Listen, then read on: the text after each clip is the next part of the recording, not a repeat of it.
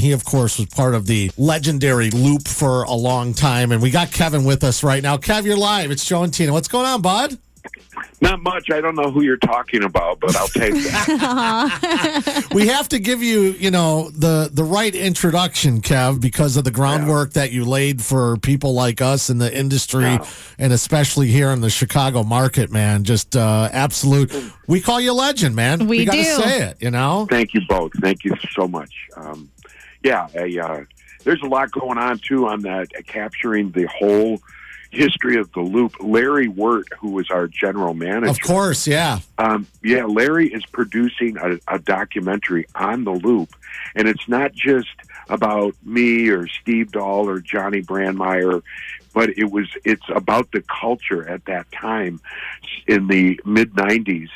And so it's including Michael Jordan or Oprah or, Chris Farley.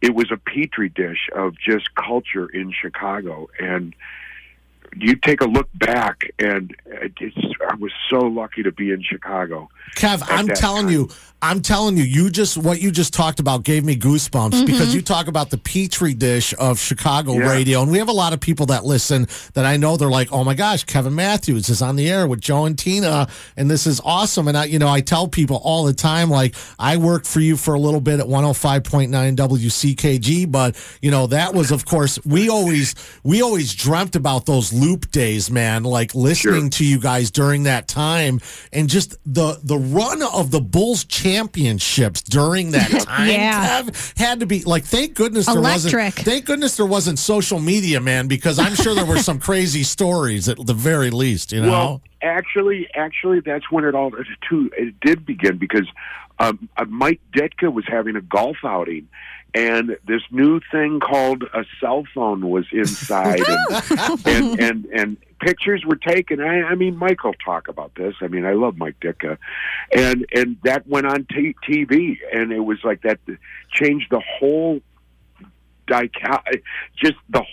everything changed when we got the technology and the cell phone and whatnot. But it's just, and I was looking back. I came to Chicago exactly in the year that Ferris Bueller's Day Off was released. Oh my gosh! So what was that, like 86, Kev? Well, it's like 85? 86. Yeah, it's in there. But I mean, that tells you that was my entry into Chicago at that time.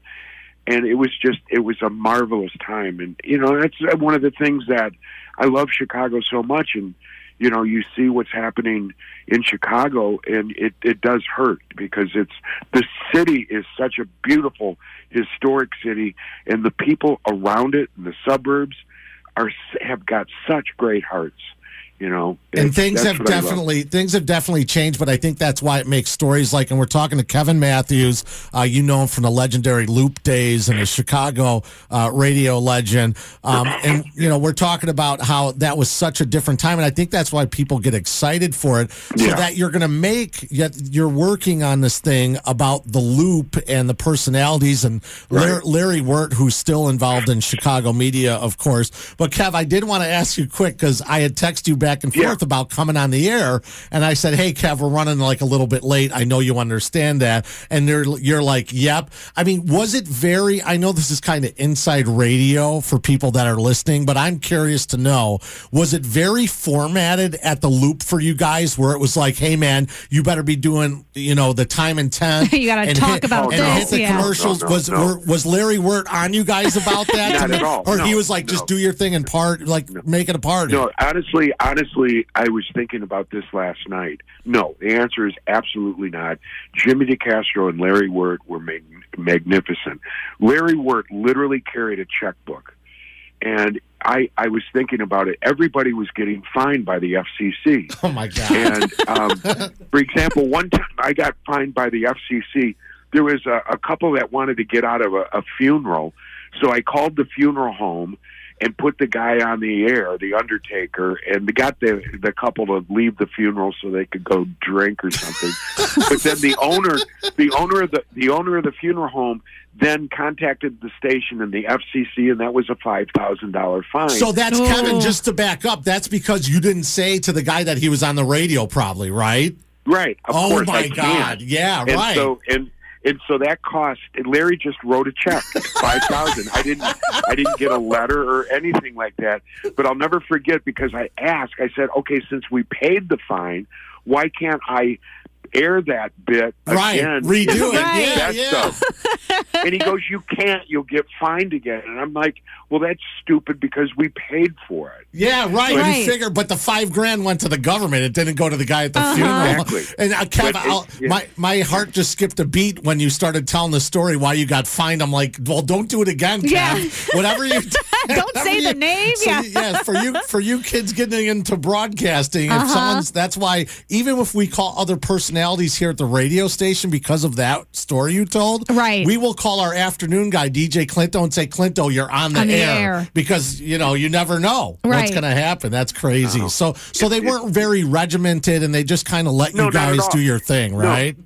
And then after a while, Larry Wirt left the Loop and went to NBC TV, right? And whatnot, and people started going away. Steve and Gary broke up, and you would get consultants that would come in, and Johnny was as ruthless as I was, and he would make fun of the consultants over the air. Oh my God, that's funny. He'd like call them Nazis or stormtroopers, and I hated the consultants and all of that. And when they tried to contain us, that's when we rebelled even more. I bet. Yeah, well, it's that whole mentality. And you guys, I mean, Kev, you came to Chicago. Kevin Matthews is with us. You know him. Chicago radio, long time. We're going to get to the reason you actually, that we asked you to come on. But, you were so young at the time coming in. That's what everybody was so attracted to that was listening to you. Because you guys basically were like throwing a big party and people were just listening to it on the air and they felt part of it, and they didn't have social media at the time, so people, the amount of calls that you guys would get and all these crazy things that would just unfold on the air, it was the closest to like reality TV before any of that genre hit with even like the Real World on MTV and stuff. You guys were doing that already, man. Right. We had on the average 10 million people listening to us a week, 10 million. And you got to remember Brandmeier in the morning. Then I did the midday show. Then Steve and Gary, and then we signed and got the new kid up from Carolina, Michael Jordan and the Bulls. So we were the Bulls affiliate at when they'd play at night. And now you've got Phil Jackson on with Brandmeier. We had players calling us all the time. Gosh. It was wonderful. And then when basketball wasn't happening, we signed the Blackhawks. So it was just. And you were a huge Blackhawk. You were a big hockey fan. You still are a hockey fan. You love the Blackhawks. I used to skate with the Chicago Blackhawks, the alumni. That's awesome. And it was awesome. I mean, to skate with Stan Mikita. We just lost Bobby Hull. Yeah. Keith Magnuson, all of them was unbelievable.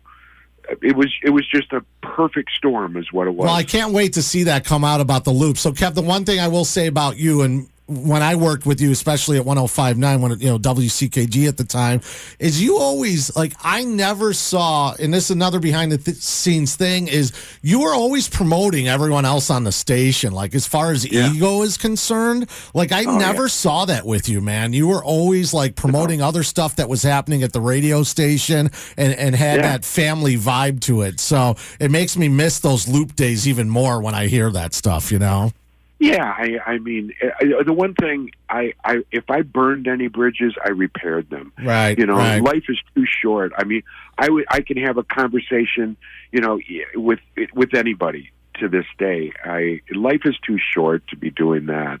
And I know you're going to be coming to the Chicago area, so Kevin Matthews with us. He's got the book Broken Mary. I saw Drew Walker at US 99 just posted. He just read it, and you're going to be coming to the Chicago area, I think in April, so people can find Kevin. Yeah, people can find Kevin Matthews on Facebook. But the reason we wanted you to come on this morning, we're so Kev, curious. So we do this thing where when we see the sun come up, the sun shining, we play a couple of acoustic songs on the air from different artists. And on Friday, the past couple of Fridays, days, I've been playing the Shanty song from Jonathan Edwards because when you would play that song, like, dude, people would tune in. Totally. And the weekend would not start until Kevin Matthews played the Shanty song.